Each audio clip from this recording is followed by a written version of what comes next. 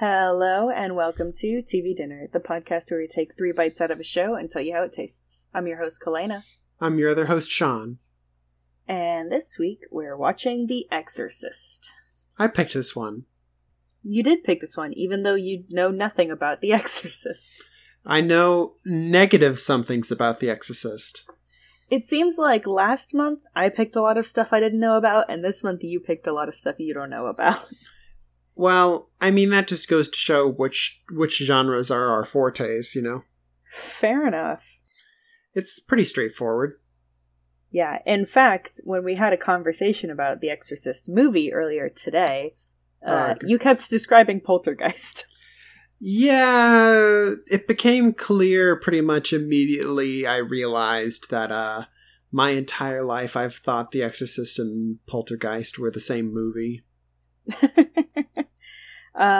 When I was younger, my dad told me all the time that The Exorcist is the scariest movie of all time. Really, the scariest?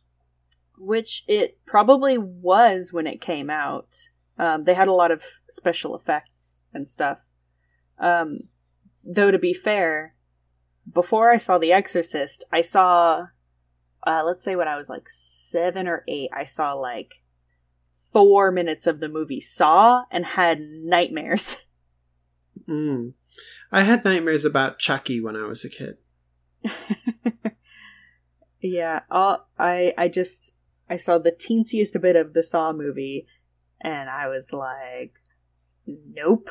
And I had nightmares, and I hated it, and Dad was like, oh no, The Exorcist is the scariest movie. And I was like, I cannot believe. And I saw The Exorcist, and to me it wasn't as scary, but when I was younger, everything was scarier, and I don't really get scared anymore. I'm pretty inexperienced with scary stuff. I don't like to indulge, so I don't have I haven't filled out my familiarity and reactions to various scary stuff. I had to walk out of the movie Prometheus, but that's not a horror film. It's not, but the Alien films, the Alien franchise has got horror in it. The other Alien films I was fine with watching. Prometheus in particular just really fucked me up. Really? More than Alien? We can talk about specifics later, but... Alright, that's not the the thing we're here to talk about. Yeah, but Saw I was fine with the early films, the later films. Gore is a problem for me. Fair enough. And the Paranormal Activity movies are mostly just really boring. Well, yeah, that is true. And that's something now that, gore doesn't really scare me anymore like it used to. Because it's just it's not really horror to me. It's just okay, whatever. It makes me really uncomfortable more than it scares me. That's what it's supposed to do, I think, is just shock you and make you feel uncomfortable and make you feel grossed out. And that's why I'm this isn't really horror. This is just supposed to be gross. Yeah, I don't really appreciate it. The Exorcist, I don't think they're kind of, since it was an older movie, it's kind of more on the side of spooky, although they do have some gross scenes. Well, limited special effects, so they've got to microwave a bunch of bubble gum if they want to make something gross and do stuff like that. Yeah, you know what I'm referencing. So the TV show only had 2 seasons before Fox canceled it. Oh, I didn't know it was canceled. Or I did and then I forgot. Right. But I've heard a lot of nebulous good things about it. Yeah, I actually haven't heard that much about it. But it is fairly recent. It was just canceled in May. Yes, fairly recent. It was sort of an anthology. I paid closer attention this time because last time I was wrong. And it was a season anthology, although the main characters, I assume the exorcists, as Sean pointed out, the religious characters, they are the same through both seasons, but I think every other character changes. I guess it's 2 different exorcisms. I mean, who knows? Maybe there's 3 or 4 exorcisms in there. Yeah. I'm just thinking because it is anthology, it's probably one specific... Like, there might be more, like, side exorcisms, but there's going to be one, like, big exorcism between each season. Though I'm not sure. Me neither. I feel like we need a new word for shows like this than anthology. Why? I mean, it is an anthology, unless you mean, like, shows that keep the same main characters and the story changes. Right. Because, I don't know, I just feel like it would be easier if there was a way for you to look up just the shows where it changed every episode. Right. Well, I mean, they're both anthologies if it changed, between seasons or every episode, but I think this one's different because the story changes, but the main characters stay the same. Different stories, same dudes. Yeah, that's where I'm... Drawing a different line. Right. So, I'm not going to get too deep into plot stuff. I kind of just want to go for it, because I'm really... So The Exorcist, just to give you some detail, was a movie about a girl who was possessed by the devil, and they have to get some priests in to exorcise her. And there was absolutely no Indian burial ground or staticky TV involved. No, those are different kind of spooks. All right. God damn it. But yeah, so I, just like Scream, I'm interested in how they're going to stretch this out. Mm-hmm. I really liked the Scream TV show, and again, I went into that one going, I have no idea how they're going to make this more than an hour and a half, and they did it, so... Yeah, so... I'm pretty hopeful. I find that I usually prefer narratives that have been decompressed. That's just me, though. I know that you tend to like more compressed narratives. Well, so something like this, where you get a full story over 10 episodes, 10, I assume, hour-long episodes, I'm okay with that. I was going to say that this is a strong middle ground that we both enjoy, I think. Right. This type of, what's the word? Format. Mm-hmm. Which we probably should have come to that conclusion earlier in this podcast. Right. Also, just thinking about this series makes me itch to go watch more Castle Rock. Oh, yeah. Have you watched any more of that? No, I'm not going to watch it without you. As long as you don't watch it without me. Anyways, so Catholics, right? Catholics, yes. Pope? So the 3 main characters are, or I assume the 3 main characters, since they stay the same between the seasons, are Father Ortega, Father Keene, and Father Bennett. And then there's also a non-main character who is in both seasons, who is Cardinal Guillot? And that's a cardinal, I guess, a person that the fathers go to for help sometimes. I don't know much about Catholicism. Cardinals are higher in rank. But I know generally what an exorcism is. I've seen some funny ones. Oh, yeah? Yeah. IRL? No, not IRL. I've watched videos and listened to accounts of people, skeptics, who have gone to and observed the proceedings and have tried to analyze what the fuck is actually happening. Fair enough.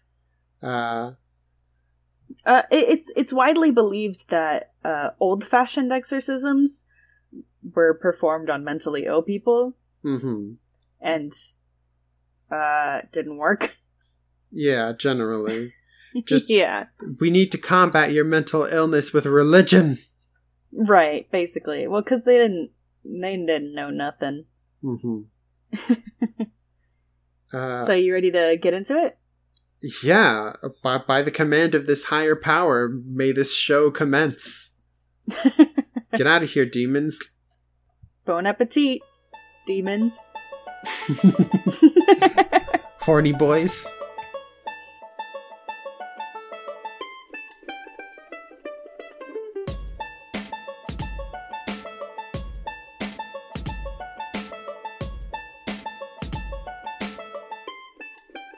And we're back. Yeah. So, that was a show. So, were you spooked by the show? A little, yeah. There's definitely some spooky and creepy stuff in there. More so than anything else we've watched so far? I think so. At least this year. I can't think of anything last year that was scarier, actually. Yeah, honestly, I think of any show we've watched, like, total so far, this is the scariest. Makes me wonder a little bit if you've been throwing softballs at me because you know how I feel about horror. Well, you did pick this one. Oh. Remember? Yeah, you're right. Anyways. Maybe that we'll save the ones you wanted to pick for next year, which was, the funny ones? Oh, yeah. Man, I forgot all about that. But yeah, you did this to yourself. Mm-hmm. But I enjoyed it. I like spooky things. So I thought the spooks were pretty fun. I was, like, sitting in the dark. I've got, like, a little garland of skull lights above my computer, and I was just, like, having a grand old time. Mm-hmm. Well, I think that, maybe glowing orange skulls are not the scariest thing to have in the corner of your eye when you're watching The Exorcist. Yeah, maybe in some way it helped. They're like my companions that won't let me be spooked. They're like, we're here for you, Kalena. Or is that worse? I resent it. I wish I had spooky friends. Good spooky friends. Uh-huh. But yeah, like, there's generally, like, a couple of things that are gonna massively creep me out beyond anything else, and that's, there was a lot of, animal horror. So, like, but the thing that I would have been more scared if the CGI was better. With the crow and the rat? Yeah, because though it wasn't bad, I just, like, was keenly aware that it was fake, which isn't good if you want to be scared. The effects with the centipedes were a lot... That was a lot. Creepier. That was a lot. Yeah, they bothered me a lot more. Them and the salesman, I think. Yeah, the salesman was definitely the spookiest part. Which, for all of you out there in the podcast sphere who don't know, the salesman is the name of a specific demon. Yeah. That's the demon that's haunting. So in the first episode, they try to trick you and make you think that... So there's this family, and the mom is like, I think my daughter was in a car accident, and I think she's haunted. And they make you think it's her, because she's the one that's acting all gloomy and everything, but it's actually the younger sister who's the possessed one, because she's basically just super jealous of her older sister getting attention or whatever. It's unclear right now. So they basically make it seem like Casey is opening herself up to this demon because he's telling her stuff she's never felt before, like, you're worthy of attention and you're beautiful and this and that. And I'm like, if they really wanted the audience to believe that no one ever told her that before, they should have made her look different. She's like an extremely attractive person. It's fair that people have low self-esteem and stuff. I don't know that this character would be as looked over as they're trying to make us think she is. Yeah, it's a little weird. Like, the one time she gets attention is in the 3rd episode where she's being sexually harassed. And I'm like, literally no one, like, I don't think people would be as bleh about her as the show's trying to make us believe. I don't know, it's hard for me to say. I get where you're coming from because it's television and everybody is very, what's the word? Unless it's like, we need you to be a hobo. Right, everyone's above average. Yeah, it could come across as pretty shallow if they don't do anything to develop it over time. If there's no twists. Listen. If we're talking about who's attractive, We're talking about... It's Father Tomas. We're talking about Alfonso Herrera. He is possibly the most attractive person on television. Like, right, so we were watching, and I'm like, I definitely recognize his face. So I looked it up, and he's in a lot of, like, Hispanic media, but he what's that one character's? He's that one character's boyfriend. He was, okay, I'm completely blanking on his boyfriend's name, but he was Hernando in Sense8.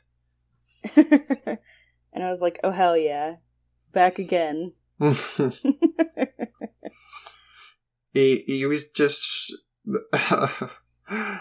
I'm definitely primed to think about him in that way because he was so sexy and funny in that show.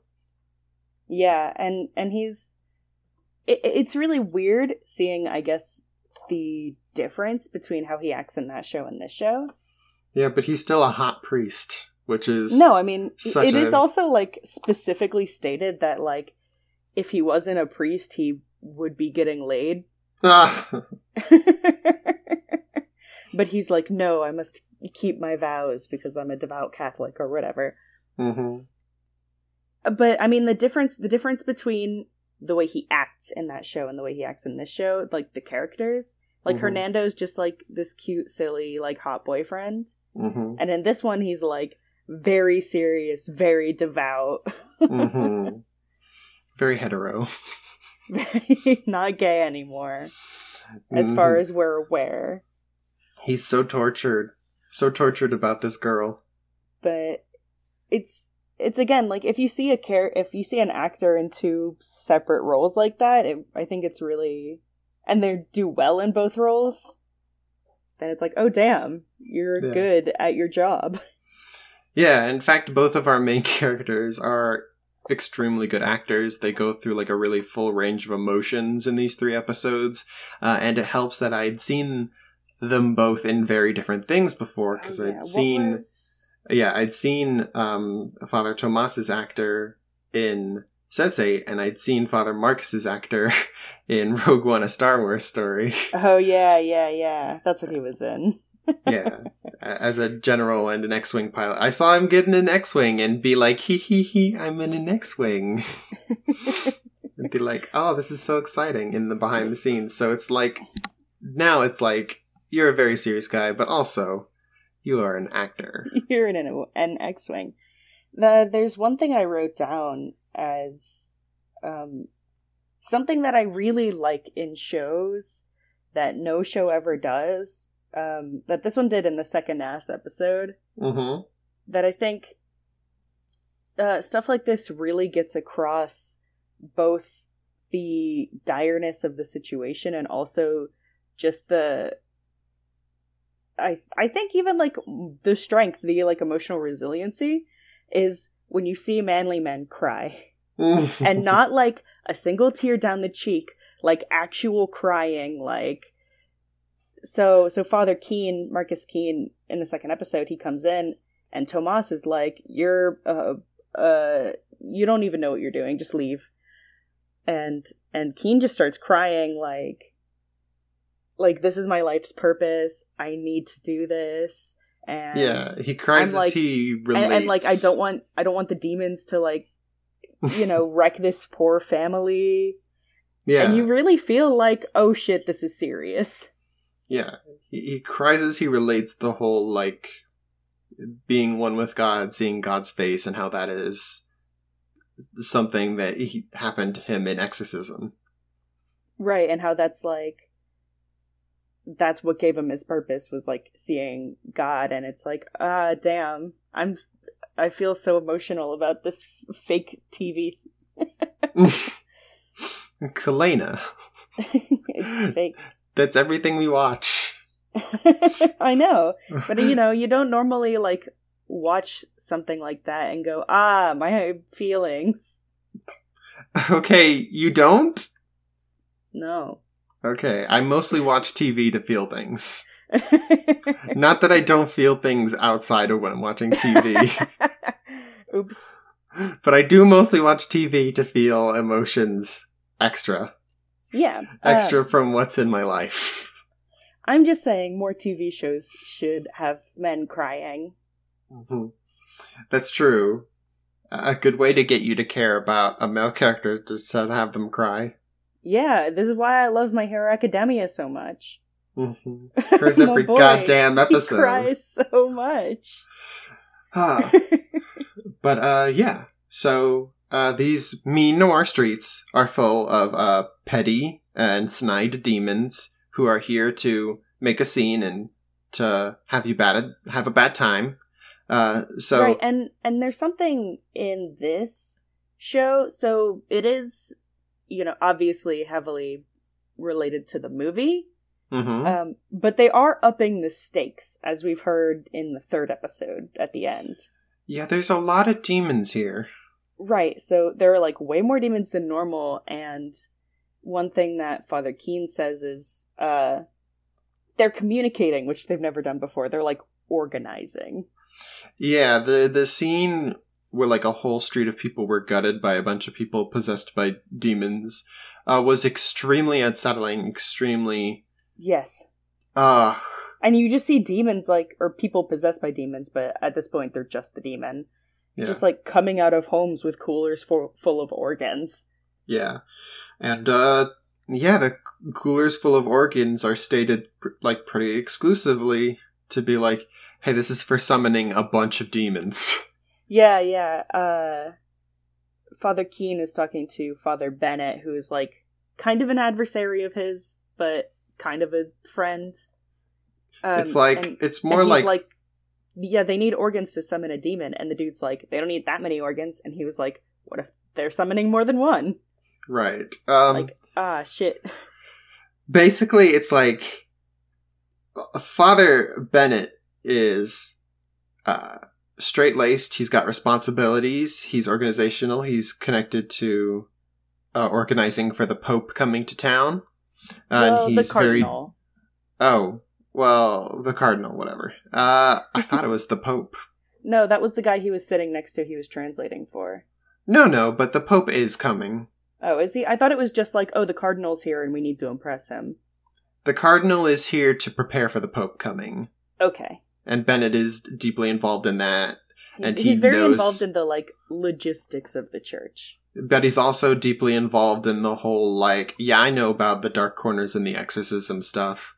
So he's, like, the most, like, he is sort of like the face of Rome in the show, organization-wise. So he is the man, and Marcus is the cop who won't play by the rules.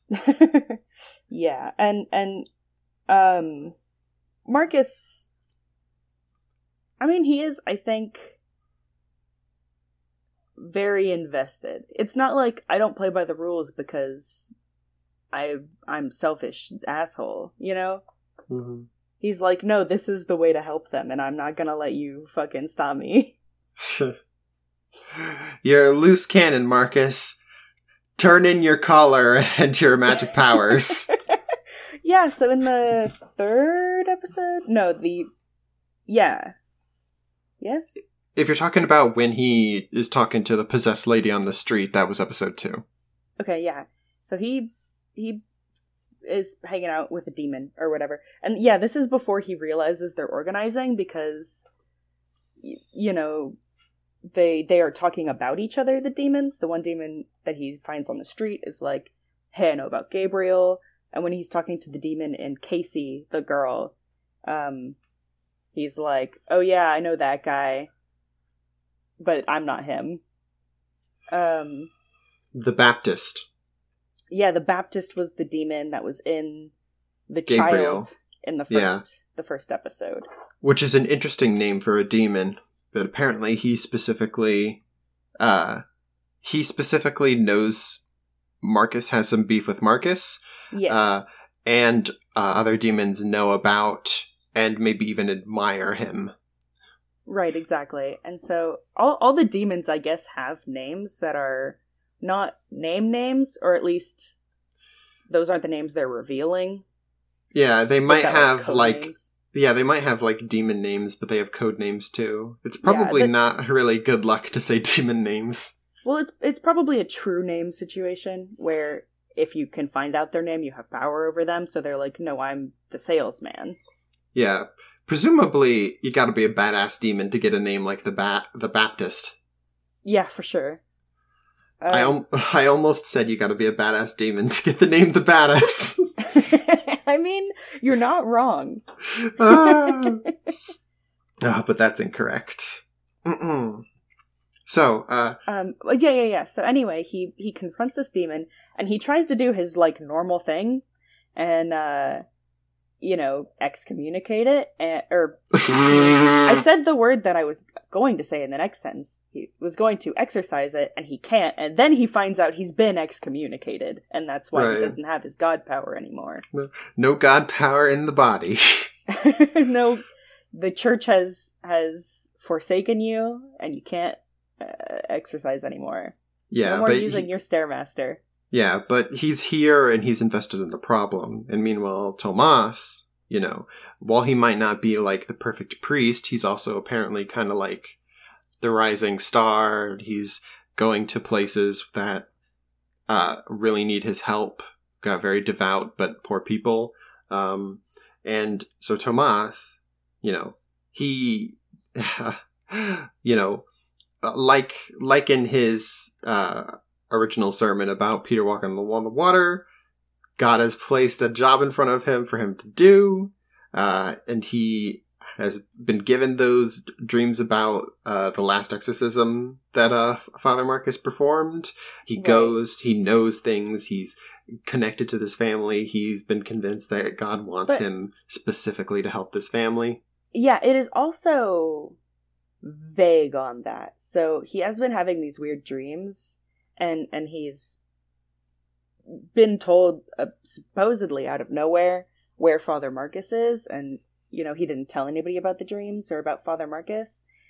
And though it is kind of implying that the demons are steering him towards this for some reason.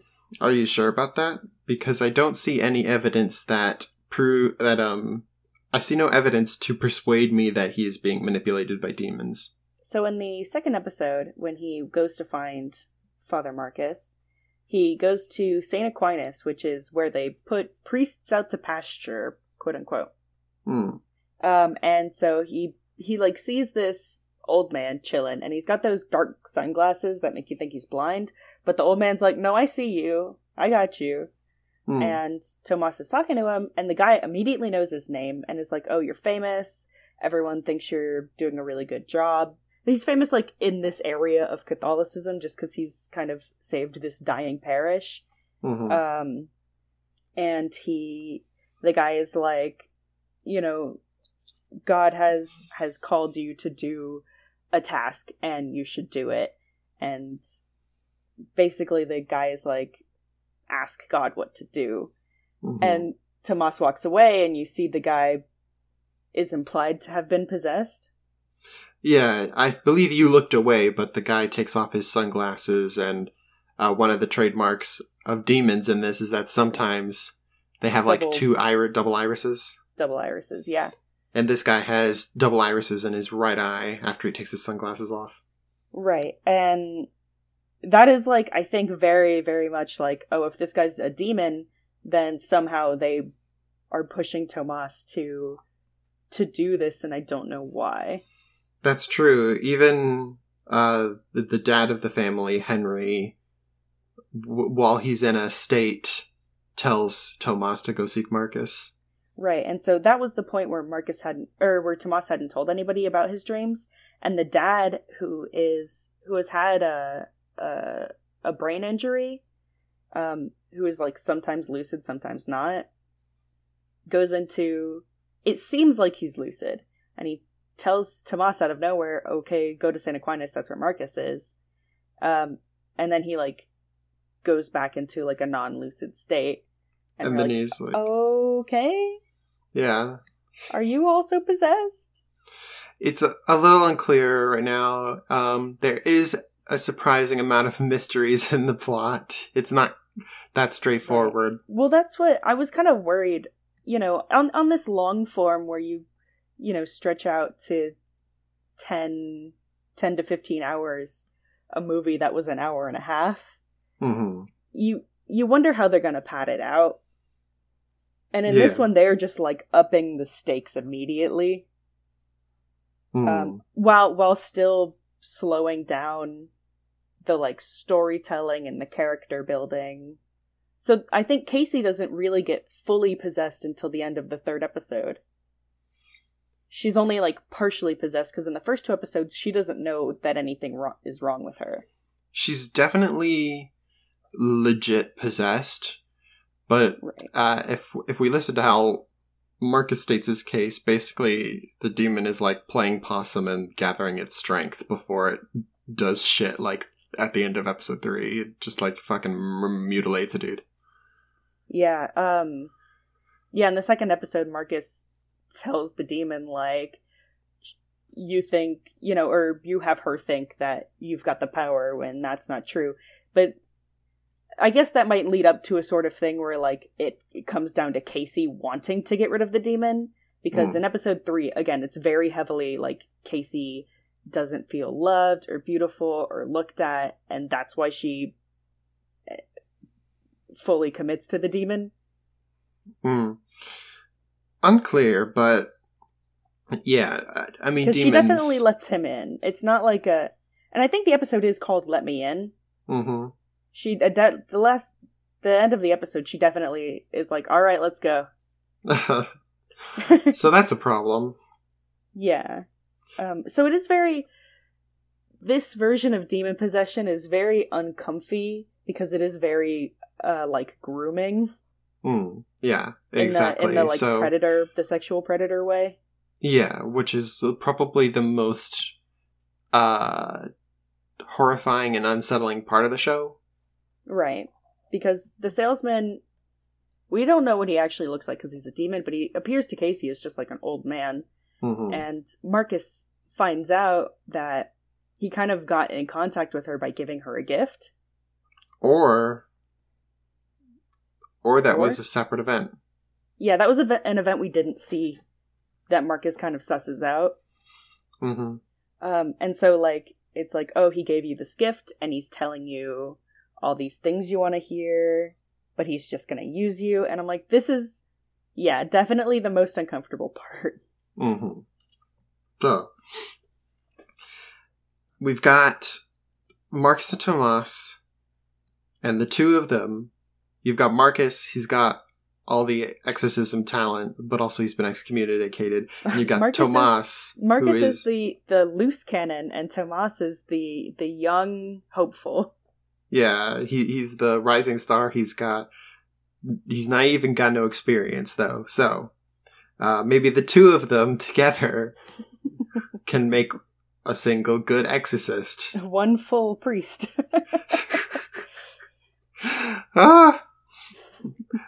But yeah, definitely, like, demons are, like, they're, like, sinful in every way, of course, so they can be, their pride can be wounded, they can be incited to be wrathful just by, like, petty human insults, and humans, of course, they're interested in messing with humans in petty ways, because they're, like, literally the worst in every way. Kind of their thing, yeah. Mm-hmm. Which, I mean, is frankly a mistake if they can't be above it all. I mean, that's why they're demons, though, right? Exactly. I mean, it's a mistake on their part. It's a weakness of theirs. Right. Which, I mean, they need to have some weakness if, they're supernatural, If they're possessing people, committing those murders and shit, giving people telekinesis. OP, I think. OP, please nerf. Yeah. Huh. But yeah. And in the first episode, so we were talking about the demons organizing. In the first episode, Casey, in her like semi-possessed state, says about rats, where there's one, there's a bunch. Mm-hmm. And that's where I was like, what I thought that was indicating was, oh, this whole family's gonna get possessed. Nope, there's a bunch of possessions throughout all of Chicago, apparently. Yeah. What it was actually indicating is that, oh, there are a lot of us and we know each other. Mm-hmm. Yeah, and definitely they probably they may or may not be planning, to kill the Pope or something. I mean, the Pope is coming, so. Yeah, I don't know. I think at this point they are just planning to become a more powerful presence in the world. Yeah, but it's also suggested that, that might be their genuine end goal, but it said essentially through the conversations of like Bennett with Marcus, so the demons are organized here. Demons are going to summon more demons here. The Pope is coming. The church may or may not have demons in it. Infiltrated. And the Pope is a good man, and if he dies, it will affect the balance of good and evil in the world. He did say that. He did say, like, oh, if the Pope dies, some shit's gonna go down. Right, so I think that definitely you can connect all of those things into a demon plot. Well, which is, like, I guess it makes sense in an exorcism-style plot where, like, since the Catholic Church is kind of, at least at this point, seems to be the only power that can make demons stop. Yeah, there's no inclusivity of other religions in this premise. Right. Well, that's what, again, like, Marcus loses his powers when he gets excommunicated. So at this point, like, as far as we know, you have to be, like, in with the Catholic Church. And so it would make sense that, like, oh, the Pope dying would make them, at least demons, freer to do what they want. When in real history, a pope is a pope is a pope is well, that's a pope. What I mean. Like, and what most they do of when them, a pope dies is make a new pope. Yeah, and most popes are nasty dudes. But no, but what I mean is, like, when a pope dies, it's not like, haha, demons have free reign. It's like, all right, who's the next pope? I don't think anyone would agree with you that it's like, well, the Pope's just a replaceable figurehead. He is. The Catholics wouldn't agree. He, that's literally, do you think the Pope is like Santa? Like, he's the same person that he was 200 years ago? No, I'm not. I'm saying that in the Catholic doctrine, the Pope is the guy who talks to God and is the connection between mortals and God. Yeah, so they don't just the Pope is reborn or whatever the fuck. In real life and in this show, yeah, when the Pope dies, you get a replacement. In, of course, like the doctrine and stuff, though, he's pretty important, and the show does seem to be following the doctrine. Like, it's one thing for a pope to pass, it's another thing for the fucking demons to get him. And if Bennett has to clarify that this pope is a good man, then maybe he's accepting that not all popes are good and genuine. Fair enough. It's, I cannot say with certainty, I do not have an abundance of evidence, but this is what I have put together so far. And another thing is that, considering all of the other, like, very traditional roles this show is taking, it also seems that they're taking a very traditional viewpoint on just, like, evil, as far as, like, all evil stems from demons.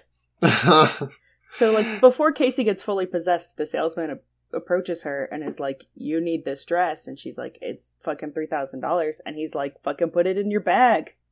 Demons are even responsible for shoplifting. Right, like, and that's not even, like, a particularly demonic thing. It's just like, oh, this spoiled white girl is stealing because she wants a dress that she can't afford. Mm-hmm. But it's, like, very traditional on, like, no, all evil is demon-based. Yeah. In real life, it is a weakness in your character or the extremity of the situation that pushes you to do something morally wrong. Right. In a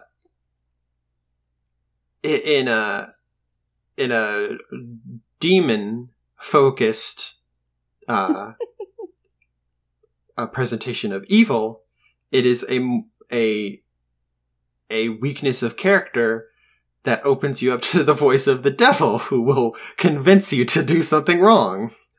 Right. Because it kind of takes away the power from the person doing the evil, while also saying, well, you're too weak to say no to the demon, so you fucked up. Yeah, it's simultaneously you are responsible for the evil you do, but also, hey, you're a child of God and you're good and you want to do good, right? And we should... I'm sorry, I'm not an expert. No, but I know what you mean. Right. It's a complicated thing to talk about, but, like, I get it. Yeah. Like I get why it's important for there just sort of, like, A, be culpability, but B, be openness for forgiveness. Yes. Where it's like, yeah, I opened myself up to demons, but I don't want to do bad, right? That wasn't me. It reminds me of the conversation in the show about the demons are a metaphor of the church to explain things like mental illness and evils. Oh yeah, it's weird because I think in The Exorcist the movie, they were like, exorcisms aren't really performed anymore. Just like take your kid to they took her in the movie to a quote unquote parapsychologist. I think. No, that's what. Okay, actually, I am conflating. I was looking up The Exorcist because. Okay, yeah, is that what we want to cover now? I'm not gonna go through it, but it is based on a book which is based on a real life event that happened in 1949. Are you gonna hit the highlights? If you want to read exactly what I've read about this, go to Wikipedia and look up The Exorcism of Roland Doe, which is a pseudonym. We don't know the real person's name. Person's name. They didn't go that far. But it was a 14-year-old boy who went to a parapsychologist who was like, yeah, he's definitely possessed. And that was kind of the thing that kickstarted this whole exorcism of this real life human being. Parapsychologists are bullshit. It's like psychics. Paranormal psychology, therefore, the spiritual and psychic stuff. Yeah, so para means like around, so it's like not accepted psychology. There's like the circle of psychology, and then parapsychology, which encompasses like telekinesis and stuff. So this real life person went to a parapsychologist and she was like, yeah, I saw him move furniture and I heard voices and this child is definitely fucking possessed, which led to the real exorcism of the child, and I think he died. I'm not an exorcist, but I'm gonna beat the demon out of him. But like the people there's one dude, I think, one of the dudes who either performed the exorcism or like just was around, went on record say, quote, I can't go on record. I never made an absolute statement about things because I didn't feel qualified. So basically, he is absolving himself of all culpability. I'm not qualified. He was like, I never said that boy was possessed. I wasn't qualified. I would never say that. I still am not qualified and did perform that exorcism. I mean, in what world is that not just a confession? Yeah. Well, yeah, it's just weird. So that's what I was thinking. But in the movie, they don't really say, they don't go along quite modern lines, although it is takes place in the modern world. They don't say, we don't perform exorcisms anymore because we know that's bullshit. They, like, are explicitly like, we know you need an exorcism, but no. So that's something that's kind of a little different from I think any other exorcism media that takes place in the modern day. Like, usually it's some guy way out of left field that's like, you need an exorcism, and everyone else is like, stop. Yeah, but this is like straight up the Catholic priests. Yeah, like, all the Catholic priests are like, yeah, I mean, something's definitely wrong. So, rating. Oh. I mean, you're not going to give it a savory, because if you think it's that good, you're going to give it a spicy because you hate spooks. Oh, I hate spooks. But is it up to spicy level in that case, or do you think it's not quite that good? I will say, all of the acting is very good. Yeah, all the acting was good and stuff. I definitely wasn't disappointed or let down by the show, so I can't give it bitter or sour. You don't think there are things they did bad they could have done better that would have given it a sour rating? I don't know. While there are definitely minor elements of the show that may, like, slightly leave me, like, not like wigged out, but like, I mean, leave me like wigged out. Yeah, that's not what I mean. I mean scenes that may leave me, like, wondering at, like, the potential, like, implications of the scene in other ways. Well, there's definitely stuff like that. There's nothing that I can say without watching more of the show and, like, doing, like, a critical analysis of it. That is like, I can't condemn this show in any way for disappointing me by presenting any, like, anything that I think is, like, a harmful worldview. Right. Or, like, a really unfortunate implication. I think everything that is uncomfortable in the show, like we talked about, the whole kind of grooming aspect of the demon, is purposeful. I don't think anything was, like, bad that was either accidentally bad or reflected like a real life opinion of somebody. Yeah, but I think that a lot of the content of the show, especially the grooming, could be potentially it could potentially be extremely upsetting for people. Yeah, I agree. And again, there's the animal horror, which, I mean, I don't know how realistic it was in Castle Rock. Because I definitely averted my eyes when they showed the dead dog. Yeah. It was... I guess you would say it was more realistic because it's not, like, very obviously moving CGI. That's fair. It's probably a lot easier to create because they probably did it like physically rather than CGI. It appeared to me to be a physical object, and it was entirely still, which could potentially look more realistic in that way, be more upsetting, but it is definitely not moving at all. So some people might just view it as an object and not be unsettled by that image at all. So I wouldn't really know how to compare these two things. Right. But in this one, whereas the animals maybe look a little less realistic, they are still, like, in pain. Yeah. And that could potentially be more upsetting. Yeah. So definitely, I wouldn't give this more than a spicy. Because I think you definitely have to look at the elements of this show and go, is this something...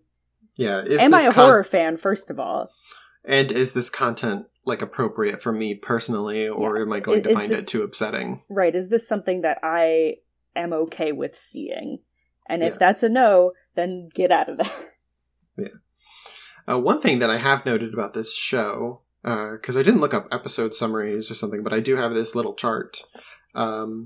The director and the writer changes, like, almost every episode.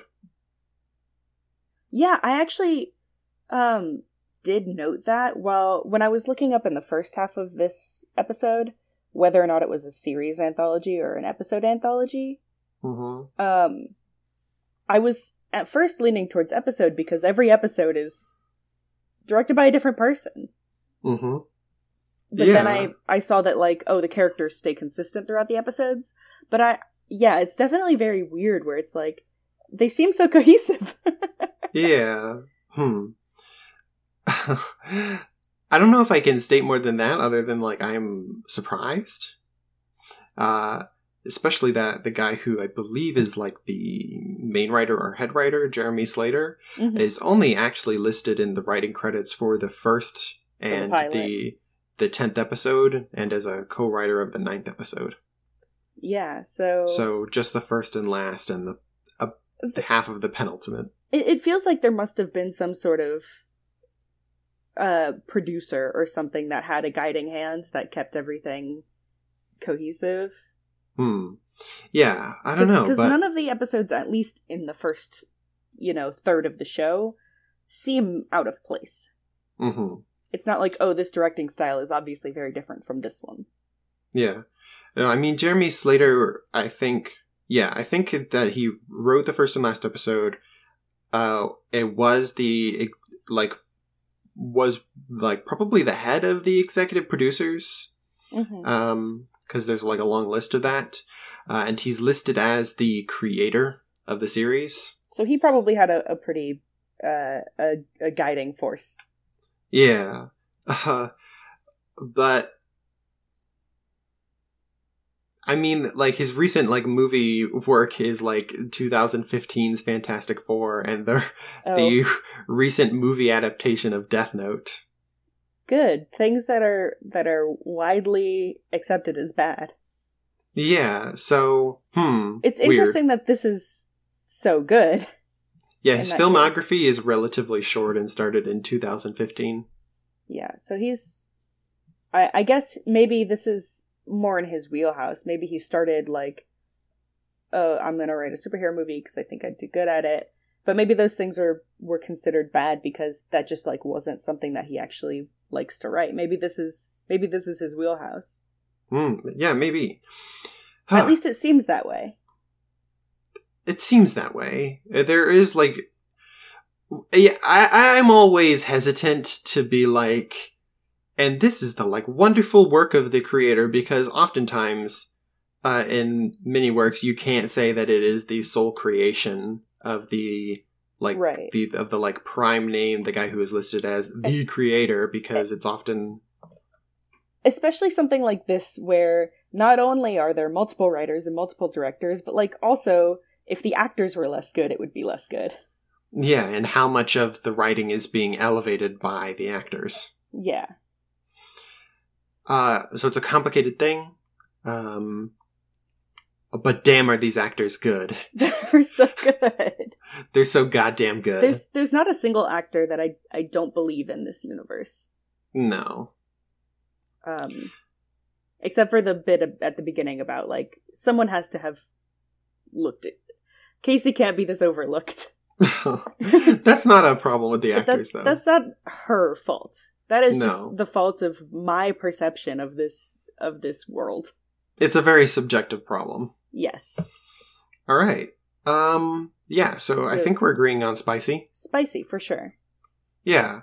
I really liked it, but there are definitely some people that I wouldn't recommend this to, just because of the content. So that's 3 Spooktober shows... Blah, blah, blah. So that's 3 Spooktober shows down and 1 to go, right? And the last one's your pick? No, that's 4 down. What? The shit? We're already done? There are 5 weeks this month. Do you not remember how excited I was about that? Oh, yeah. God damn, I'm dumb. All right, so that's 4 weeks down, the last one to go, and it's your pick. Yeah, it was my pick. I picked Channel Zero, which is apparently American Horror Story style spooky show, but created by Sci-Fi. And Sci-Fi, in my opinion, I love sci-fi shows, but they don't, like, do great work. Isn't Sci-Fi, like, the singularly responsible for Sharknado? Yeah, I fucking hate that series of movies. I know it's supposed to be bad. That doesn't make me hate it any less. I mean, there are some people who, like, they hate watching, like, 5 out of 10, 6 out of 10 movies, and they love watching 2 out of 10, 3 out of 10 movies. I like watching bad movies is the thing. I fucking hate Sharknado. Alright. It's a very... They also created Eureka, which was a good show, and they created... oh gosh. What was that show I tried to get you to watch that you didn't want to watch that I liked? I mean, that's a lot of shows. No, it was the one that started with an amnesia plot, and you were like, I can't get into this because I hate amnesia plots. It's like Black Hole or something. Oh, Dark Matter? Dark Matter! Oh. It wasn't because of the amnesia that I couldn't get into it. It just didn't jive with me in general. Yeah, but again, like shows that may or may not be in general, their shows are considered not good. Uh-huh. So I'm interested because I've heard good things about Channel Zero.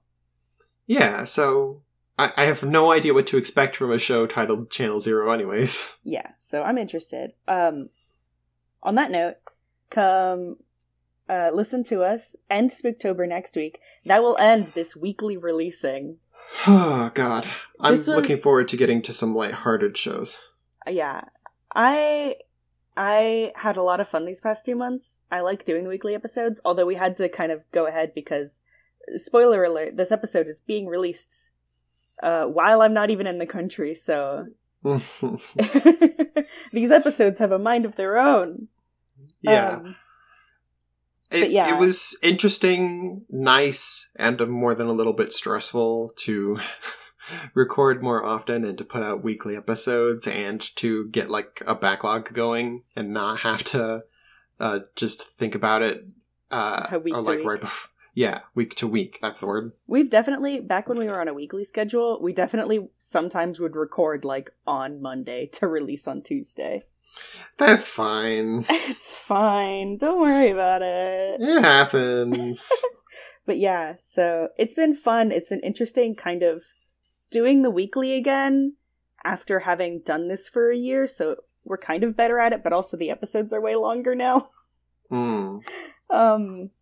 But yeah, so if you've been enjoying Superhero September and Spooktober, you should let us know on Facebook at TBD Podcast or on Twitter at TBD Pod or on Tumblr at also TBD Podcast.